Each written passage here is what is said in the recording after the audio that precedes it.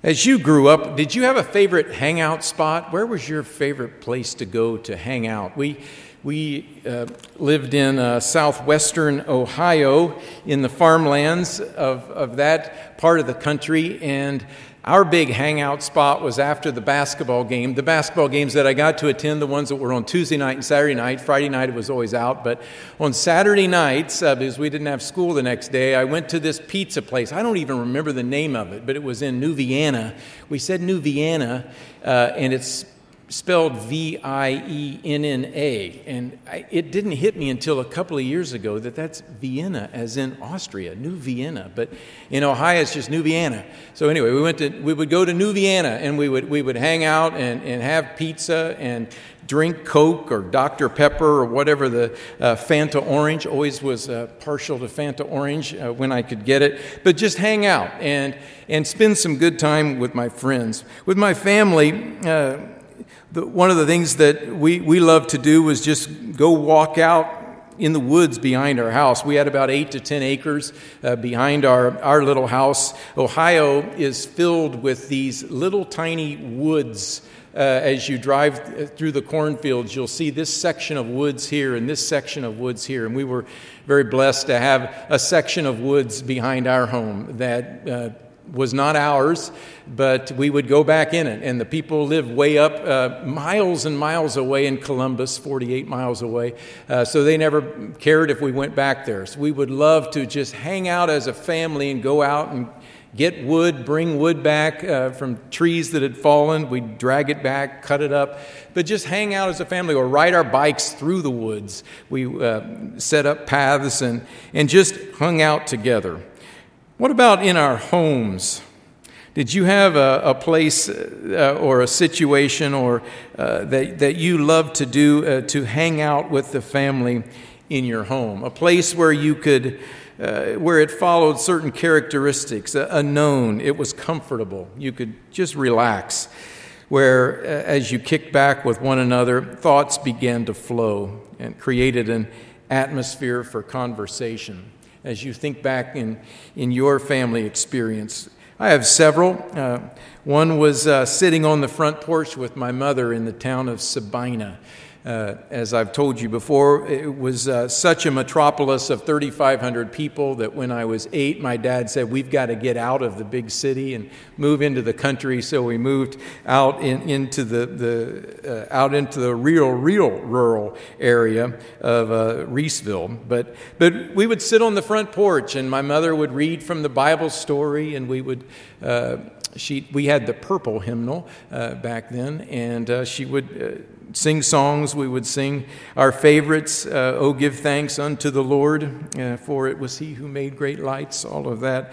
But we would sit and on the swing and sing and listen to the stories from the Bible story. Really enjoyed that. My dad wasn't in the church then, but my dad came into the church later, and Friday nights would be memorization scripture nights, and afterwards we would have large vats of ice cream and hang out by the wood-burning stove and sit and talk and be a family. In the summertime, when it was really, really hot on Friday nights, he might turn on those little tiny round metal fan that he put on top of the wood-burning stove that thankfully he didn't burn in the summertime. It was typical in the wintertime to where it would be 95.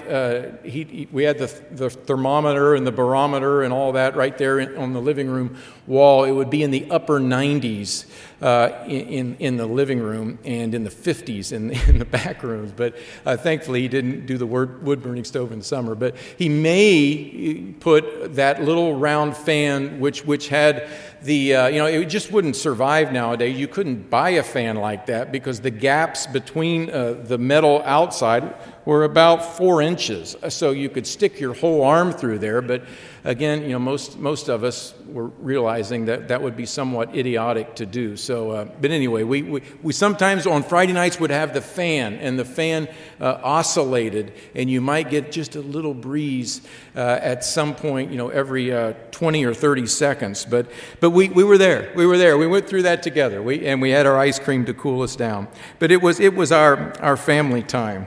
My junior year in college in Pasadena, unbeknownst to me, a friend was trying to work out a situation to get me to meet this girl named Lisa. So we would go to, he'd say, we're all going to go to Huntington Beach. Let's go to Huntington Beach. So we'd jump in this fellow's van and drive out to Huntington Beach, and they had fire pits there. And we'd roast marshmallows or roast hot dogs and build a fire right there on the beach and just talk for a couple hours at night on a weeknight, and then head back to campus before the unofficial curfew time. They didn't really have a curfew in Pasadena, but it was if you came back late, what they determined was late, it was not good. So we knew we needed to get in before whenever that was late. But we had a good time. We just sat around, we talked. We had a fellowship and a connection. Now, as you heard me talk before, one of our favorite things to do in our family in the evening is just to sit around in the living room around 8 o'clock or so, and especially with the colder weather that we've had of late, get the fire going, turn on Pandora and listen to cool jazz, and have a nice little drink, one little small drink, and sit and just talk and chill out and let the conversation flow as the evening goes. Let's turn to Psalm 27. Psalm 27. I love this passage as David makes a statement here coming up in verse 4, but let's start in verse 1. The Lord is my light and my salvation. Whom shall I fear? The Eternal is the strength of my life. Of whom shall I be afraid? Psalm 27, verse 2. When the wicked came against me to eat up my flesh, my enemies and foes, they stumbled and fell. Though an army may encamp against me, my heart shall not fear. Though war may rise against me, in this I will be confident. And then he makes this statement, one that you've read before, I'm sure, but one that continues to speak to me as I reflect on my life, on what I really value in life and what I should value in life. Do you value this? Verse 4, one I have desired of the Eternal, and that is what I will seek. What is that? That I may dwell in the house of the Lord all the days of my life, to behold the beauty of the Lord and to inquire in his temple. That one desire, this thing that I have desired, this one thing that I've desired, to dwell in the house of the Eternal.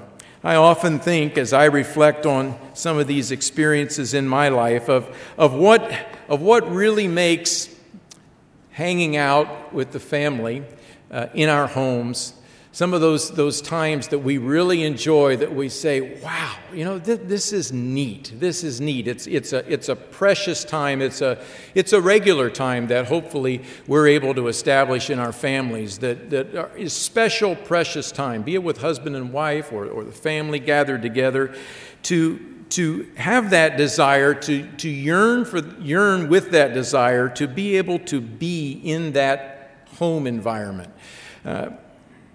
You know where I'm going with this, in terms of that and what we enjoy on the physical level and on the spiritual level as we interact as family members.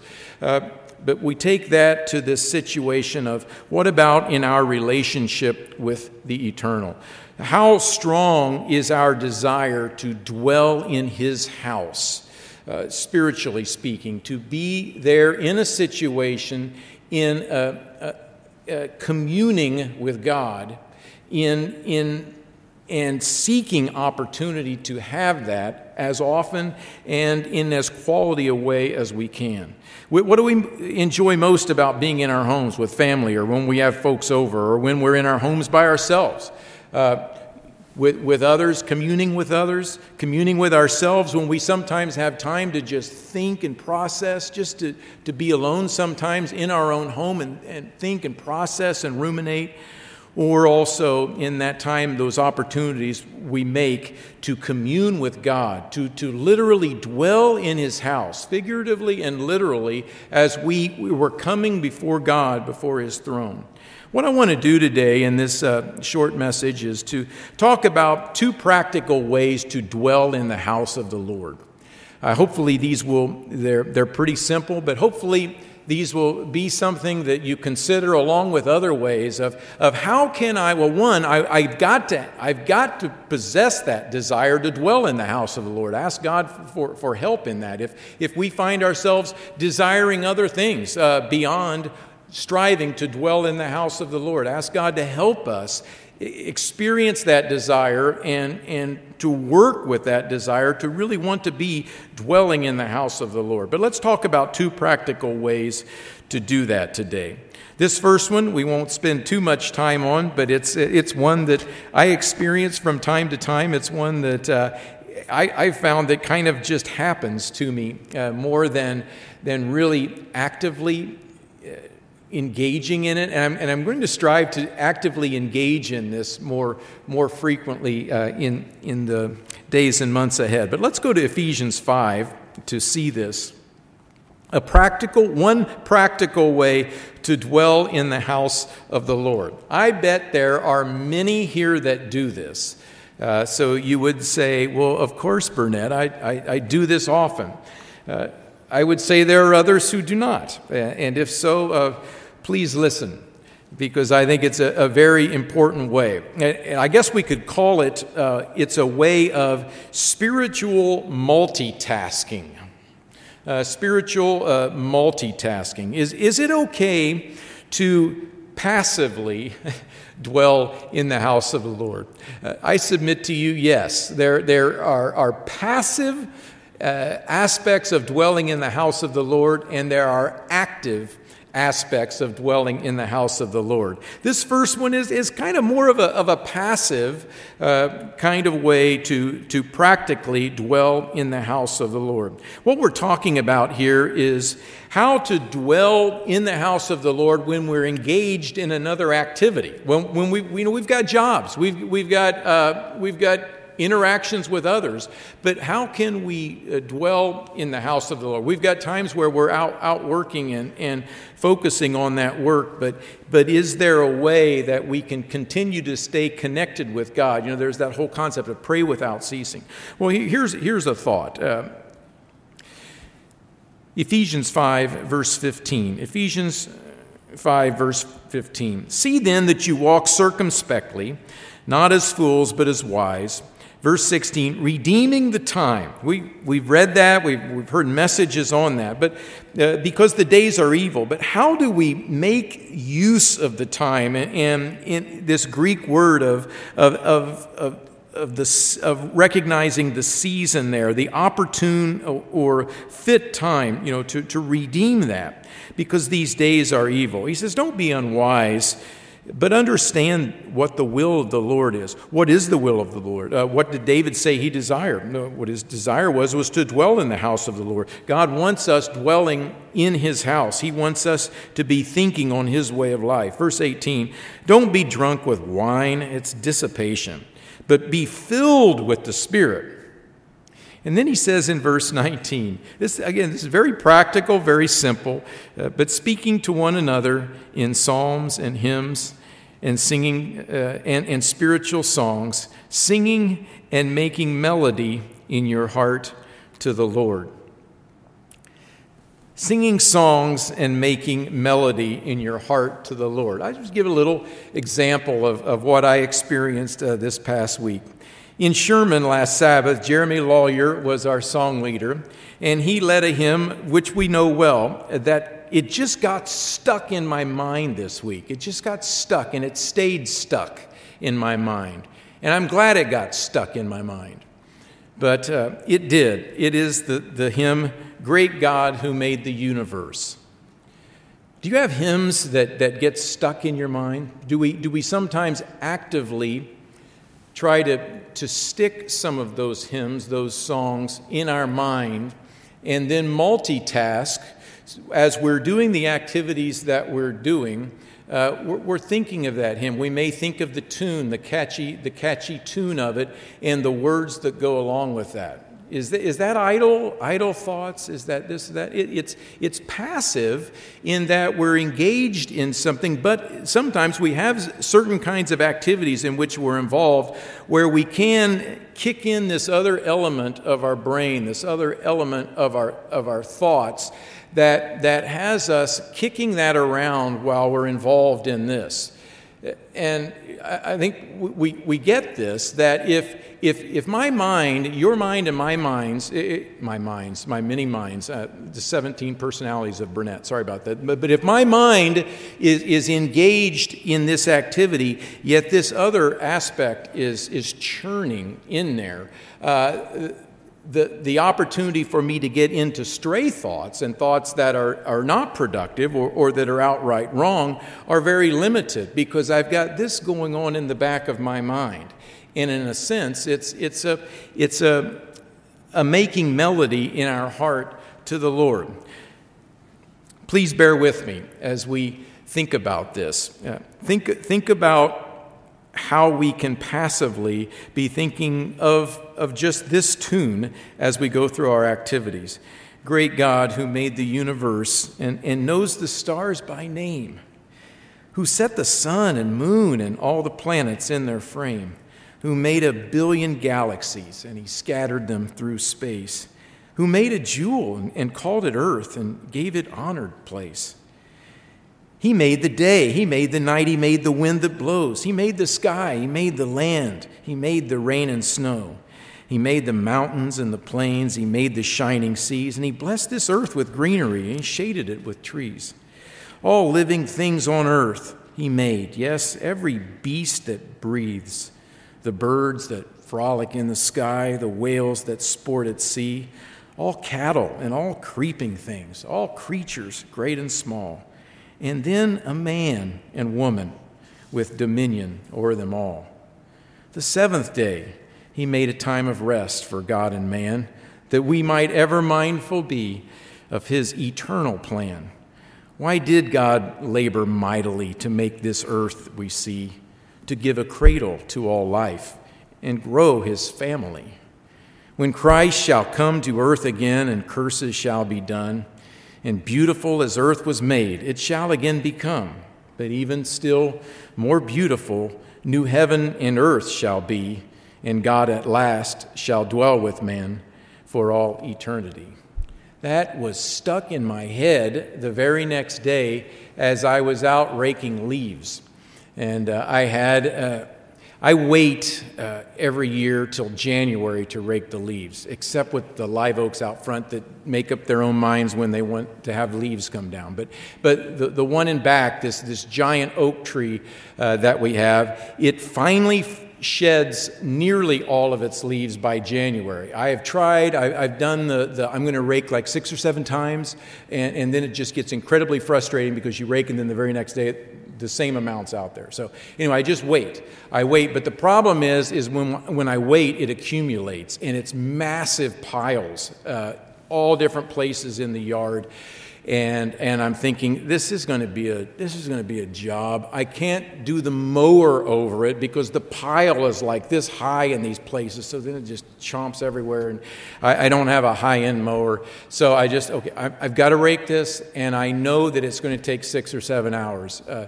Despite my physical prowess, which is limited, it's going to take me 6 or 7 hours. So I just got to carve out this thing, and I've got to get it done. Well, last Sunday was the day that I needed to get it done. It was a little colder day, not as cold as today, but it was 50 degrees, and my wife and I had gone on a walk that morning, and the wind wasn't blowing. I was excited. It was going to be a great day to rake leaves. And then I'm telling you, as soon as I got ready to start raking leaves, the wind started blowing. And I always have found myself getting so frustrated when the wind starts blowing, because which way is it going to blow? He made the wind that blows, as that song, as that hymn says. I started thinking about that. Now wait a second. He makes the wind that blows. It blows here, it blows there. This is our Creator God who changes things. I'm going to allow the wind that God makes to blow, and it's blowing in this direction. So I'm going to work with the wind today and not work against it. And so I'm beginning to think all of that. I used to have conversations with Jeff when my brother-in-law Jeff and I would rake leaves. Jeff always got the blower, but we would be raking, and then as soon as the wind would start to shift or change, I would do this just to have a little bit of fun with Jeff, but I was also slightly frustrated. I would imagine the wind changing, and I would say, "Stop. Please stop," right? And Jeff would say, "Bro, the wind doesn't hear you. It's not listening." And so, anyway, I would always do that. And Jeff and I had a lot of fun with that. But Sunday, I worked and I cooperated with the wind, and I did talk to it a few times, a few frustrating times, but just a couple. But the whole aspect of being out there, and I had to focus on my leaf raking and the bags that I would be filling. I had 17 bags in one large trash can, getting all of that. But in the process, I had time to just let that song go through my head. And as I was out there in the backyard, I'd see the rabbits that would come out of nowhere. I was hoping I didn't see any rats come out of any of those big piles, and I did not, thankfully, see any. But I was out there in nature and raking, and the rabbits going here and there, the squirrels were there, and all the creeping things that could potentially come up. But the song just continued to stay in my head, and I found that as it did, I thought on godly things, and I didn't think about other things. I could have plugged in my earbud and listened to the Eagles, 1971 through 75, their greatest hits, One of These Nights, Witchy Woman, Life in the Fast Lane, really spiritually uplifting songs. They do have some others, but, I'm Already Gone. I heard some people talking just the other day. They said you were going to put me on a shelf. Let me tell you, I got some news for you, and you'll soon find out it's true, and then you'll have to eat your lunch all by yourself. I could get into my Eagles songs and listen to all of that, but I thought, no, I'm not going to do that because I want to have productive thoughts. Not that there's not a time to relax and enjoy some music, but by multitasking in that way, I got a peaceful, easy feeling. That's some of you know that. That's another Eagles song, but it was from Great God Who Made the Universe.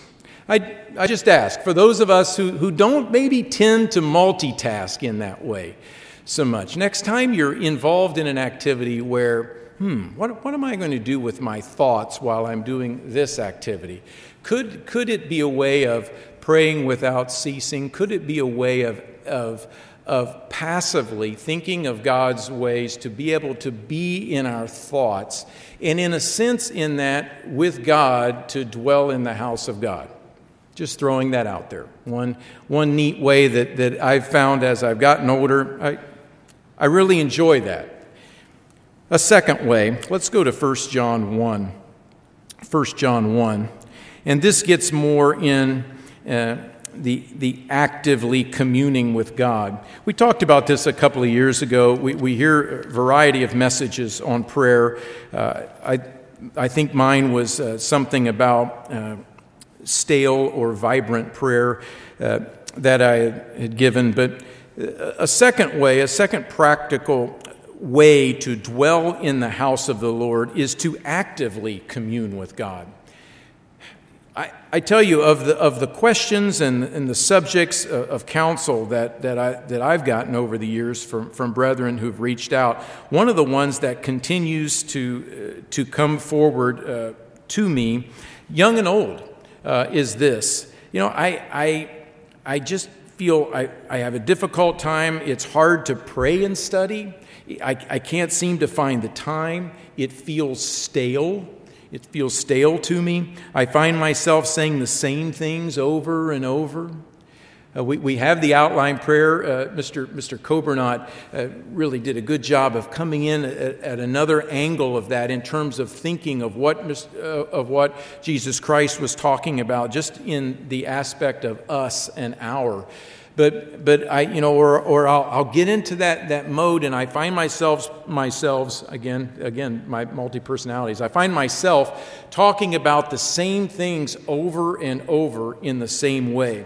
I don't feel like I'm really connecting.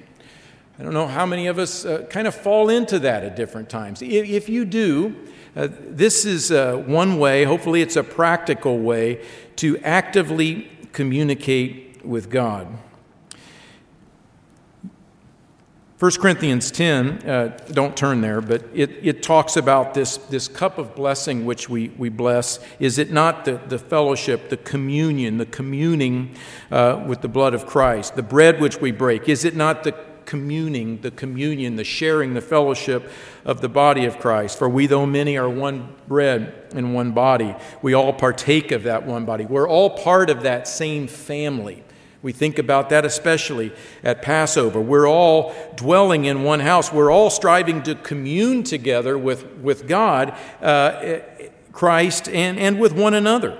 1 John speaks to that. 1 John 1, verse 1, that which was from the beginning, which we have heard, which we have seen with our eyes, John says, this being which we have looked upon and with our hands have handled concerning the word of life. This life was manifested. We've seen this and we bear witness of that, and we declare to you that eternal life which was with the Father and was manifested to us, speaking of Jesus Christ.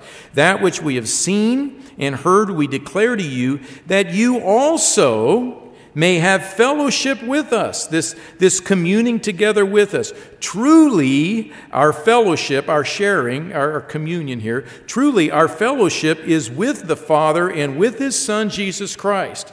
That is where our, to coin what Mr.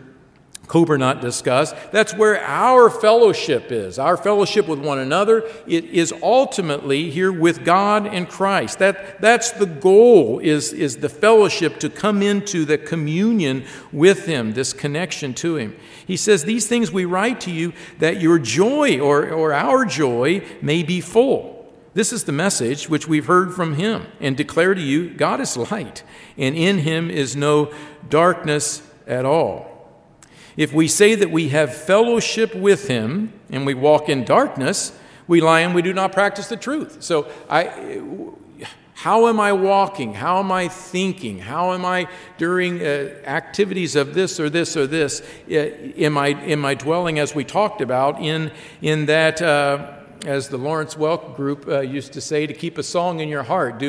Am I passively communing with God? And then as we come to talk about this fellowship and this connection, do we also walk with Him in that light and practice that light? Verse 6, if we say that we have fellowship with Him and walk in darkness, we lie, we don't practice the truth. But if we walk in the light as He is in the light, we have fellowship with one another, and the blood of Jesus Christ, His Son, cleanses us from all sin.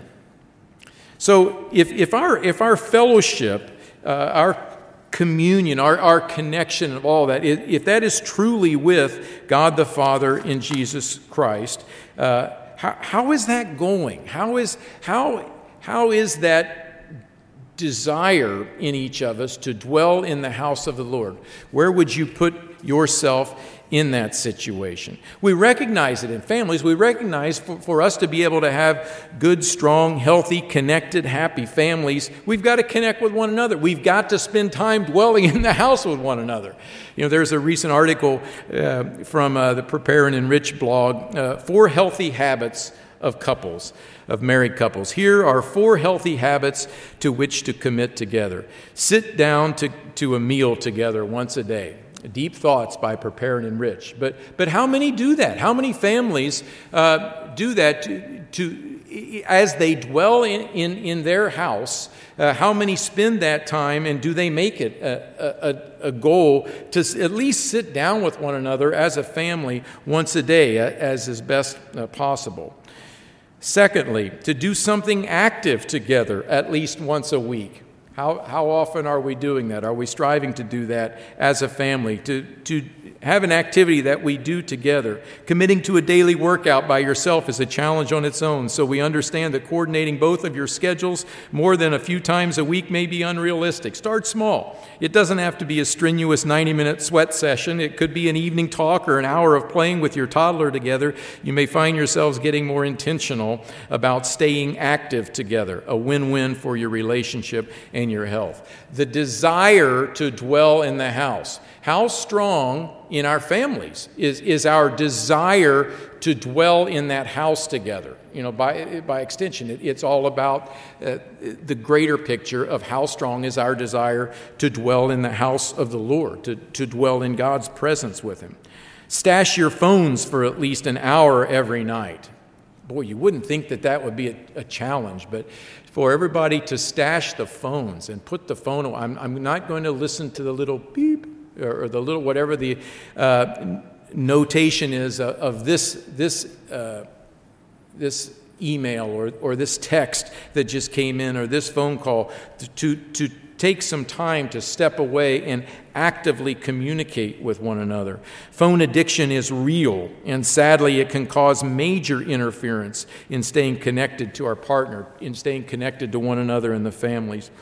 And the other thing is to de-stress regularly. That's another big one that they say. Learn to manage stress, and supporting each other in doing so will pay dividends throughout your relationship as well as your physical and mental well-being. Have a conversation to learn more about each other's stress tendencies, what causes us to feel stressed, how we show that we're stressed, what helps relieve that stress, but to create opportunities to work on that within our own homes as we dwell in our house together as a family, to connect in that way, and then as a family be able to de-stress through the challenges that we face. The same thing is present as we actively seek to dwell in the house of the Lord, as we actively seek to commune with Him. In that we deeply desire daily to have that time to settle and to talk and be with my God, because I enjoy that so much. So with that said, in thinking about that, I'd like us to consider this little exercise we're going to do. Let's go to Ephesians 1. You know, I just read 4 ways to actively commune with one another. It could be good friends, a family situation. How does it work with God? We think of how it works in marriages and families in the home, but how do we foster that kind of relationship with God to where we're actively, in a vibrant way, communicating with Him? I said we'd do 2 little practical ways today. The one, again, was to keep a song in your heart, a godly song as we're multitasking. But here is the other one. If we truly desire this one thing I desire, to dwell in the house of the Lord. If you can say that, do you? Do I really truly desire to dwell in the house of the Lord? This is the one thing that I really want to do. Here is the next the example of how we can strive to do that. Ephesians 1, verse 1. We're going to do a little exercise, and I would frankly prefer it if you never even look at me here in the next 5-6 minutes or so as we read through this passage of Scripture. What I would like for us to do is to, as we read this, reflect on how this can be an element of our prayers in actively communicating with God. What I'm getting at is commune with God, actively commune with God by allowing Him to begin the conversation. We think about that in prayers. Have we ever thought I'm going to begin this interaction with God by having Him actively communicate with me first, instead of me initiating it? It's a different way. It's not the way, but it is a way, especially if we feel our prayers are getting a little stale or a little routine of where I'm saying the same thing over. So we think about what God has just discussed with us as we read His Word, and then we pray in response to what He just said to us. Ephesians 1, verse 1. Paul states this. Verses 1 through 14 is an element of this. Paul, an apostle of Jesus Christ, by the will of God, to the saints who are in Ephesus and faithful in Christ Jesus. Hopefully that represents you and me as well, the faithful in Christ Jesus. He says to them, grace to you and peace from God our Father and the Lord Jesus Christ. Now, he's in this mode here of I would submit to you that in terms of our Father who art in heaven, hallowed be your name. Our Father who is in heaven, may your name be hallowed. These 14 verses speak to that first aspect of the outline prayer. This is an aspect of a way in which we can cover that point as we begin to address God to hallow Him. Look at how this does this and how we can do this, how we can listen to Him and respond to Him in prayer through the outline as God would intend us to do. So he says here, blessed be the God and Father of our Lord Jesus Christ, who has blessed us with every spiritual blessing in the heavenly places in Christ. As I start my prayer then, I'm acknowledging God for who He is and how blessed this situation is. May He be blessed for all the greatness that He has, that He has blessed us with every spiritual blessing in the heavenly places in Christ. If I start my prayer that way, listening to Him say that to me, and then I reflect that back to God, as I think about that great God, as I come before you, I am blessed with every spiritual blessing beyond what I could even imagine. I am one of the most blessed people in the world at this time to be able to be in this kind of a relationship with you and for you to reach out and put me in this position in the body of Christ to be a part of your Son's body. Just as He chose us in Him before the foundation of the world, that we should be holy and without blame before Him in love. He predestined us to the adoption, Vines talks about, by putting us in the position as sons. Our Father, this great God that He is, may your name be hallowed, because you have put us in this position as sons by Jesus Christ to Himself, according to the good pleasure of His will. God, you have done this out of your good pleasure. You didn't do this grudgingly. We're so happy to put us in this position. Who are we that you should do this for you? That you should do this for us? Verse 6, to the praise of the glory of His grace. All that God's favor that He's bestowed upon us. We didn't deserve any of this, yet He's done this for us, by which He made us accepted in the Beloved, through whom or in whom we have redemption through His blood, the forgiveness of sin according to the riches of His grace, which He made abound toward us in all wisdom and prudence, in all wisdom and discretion and understanding. God has given us all those things.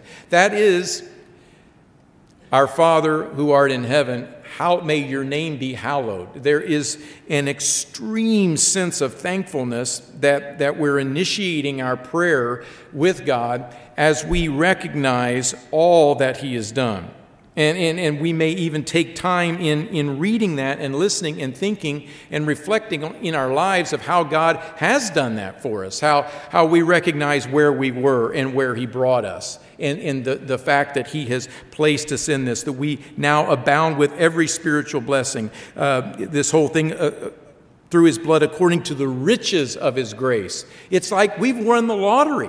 We've won it all. It's $500 million just came to us spiritually. And how did we get so lucky?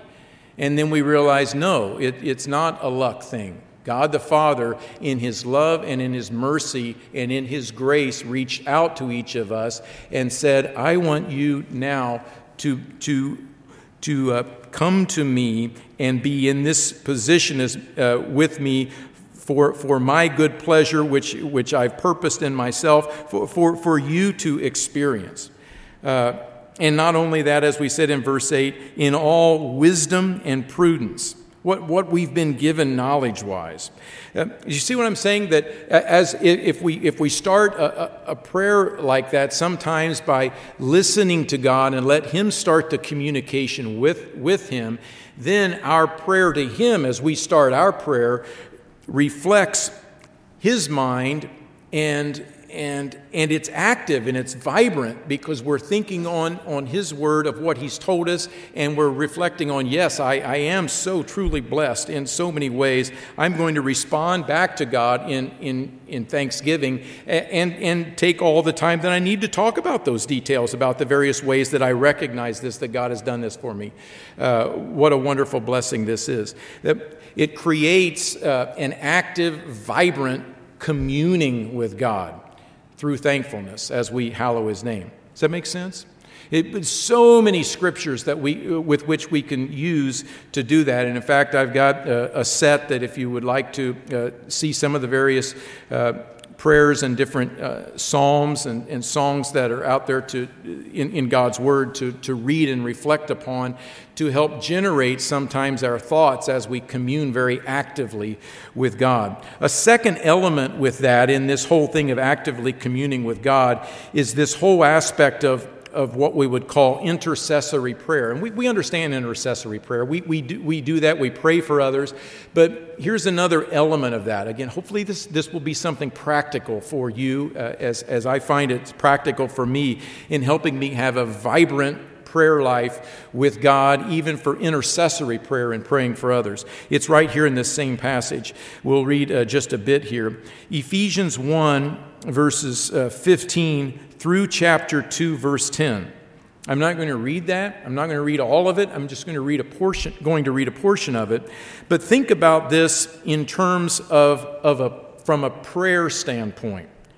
Okay, verse 15. Therefore, Paul says, after I heard of your faith in the Lord Jesus and your love for all the saints, as he's reaching out to the brethren here in Ephesus, he says this, I do not cease to give thanks for you. He's talking about giving thanks for them as he's praying to God. He says, making mention of you in my prayers. So does it end there? It doesn't end there. He's talking about intercessory prayer, and this is how he prays for the brethren. This is a way that I can pray for each of you as I think of your situations, the challenges that you have ahead, the physical health challenges that some of us here in the congregation may have, the spiritual challenges, the difficulties in various aspects of life that we may have, to where I strive to think of each of you as I pray for you now in this realm. This is the intercessory prayer that he's praying. This is the big picture thing of praying for others to help them, in a sense, dwell in the house of the Lord. Look at what he says here. Making mention of you in my prayers so here's what he's praying for the other brethren, that the other brethren, the people of Ephesus that are in God's church, that they would grasp these things. That the God of our Lord Jesus Christ, the Father of glory, may give to you the spirit of wisdom and revelation in the knowledge of Him. Do I spend time in intercessory prayer praying these kinds of things for each of you, for various ones of you, as I recognize some of the things that you're going through? Praying for God to help the eyes of your understanding being enlightened, that you may know what is the hope of His calling, what are the riches of the glory of His inheritance in the saints. To actively pray to God and plug a name in there. Plug a name of someone that you know, maybe a name of someone that you know who's spiritually going through a challenge. For a couple that's preparing to enter into marriage, that God would help them understand and grasp the hope of His calling. What are the riches of the glory of His inheritance in the saints? What is the exceeding greatness of His power toward us who believe, according to the working of His mighty power, which He worked in Christ Jesus when He raised Him from the dead and seated Him at His right hand in the heavenly places? And it goes on and on. Chapter 2 all the way through verse 10 speaks at least as I read that, I see verses 15 all the way through chapter 2, verse 10, encapsulate the kinds of things that Paul is thinking about as he's praying for the brethren in Ephesus. So I would ask, as an experience, strive to do that. Maybe take a passage like that and read that and think of brethren's names and individuals who are going through things and pray these kinds of things, that God would bless them in these areas as these speak directly to that goal of dwelling in the house of the Lord. With that, let's turn finally to Psalm 28. So as I mentioned, look at examples of people in Scripture communing with God in prayer and song. I've got that list. If you'd like a copy of that, just send me an email and I'll send that to you. But as we think about it, is it really our chief desire to actively commune with God, to dwell in His house in that respect? Finally, here, Psalm 28. Psalm 28. Hopefully, these two ways of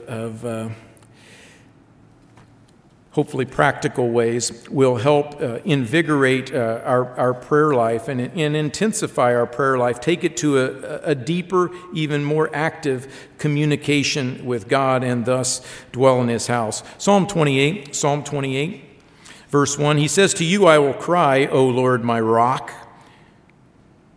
I'm going to come to you, God. You are my Lord. You are my rock. Don't be silent to me, lest if you're silent to me, I become like those who go down to the pit. Hear the voice of my supplications when I cry to you, when I lift up my hands towards your holy sanctuary. As I might add, after all, it is my chief desire to dwell in your house.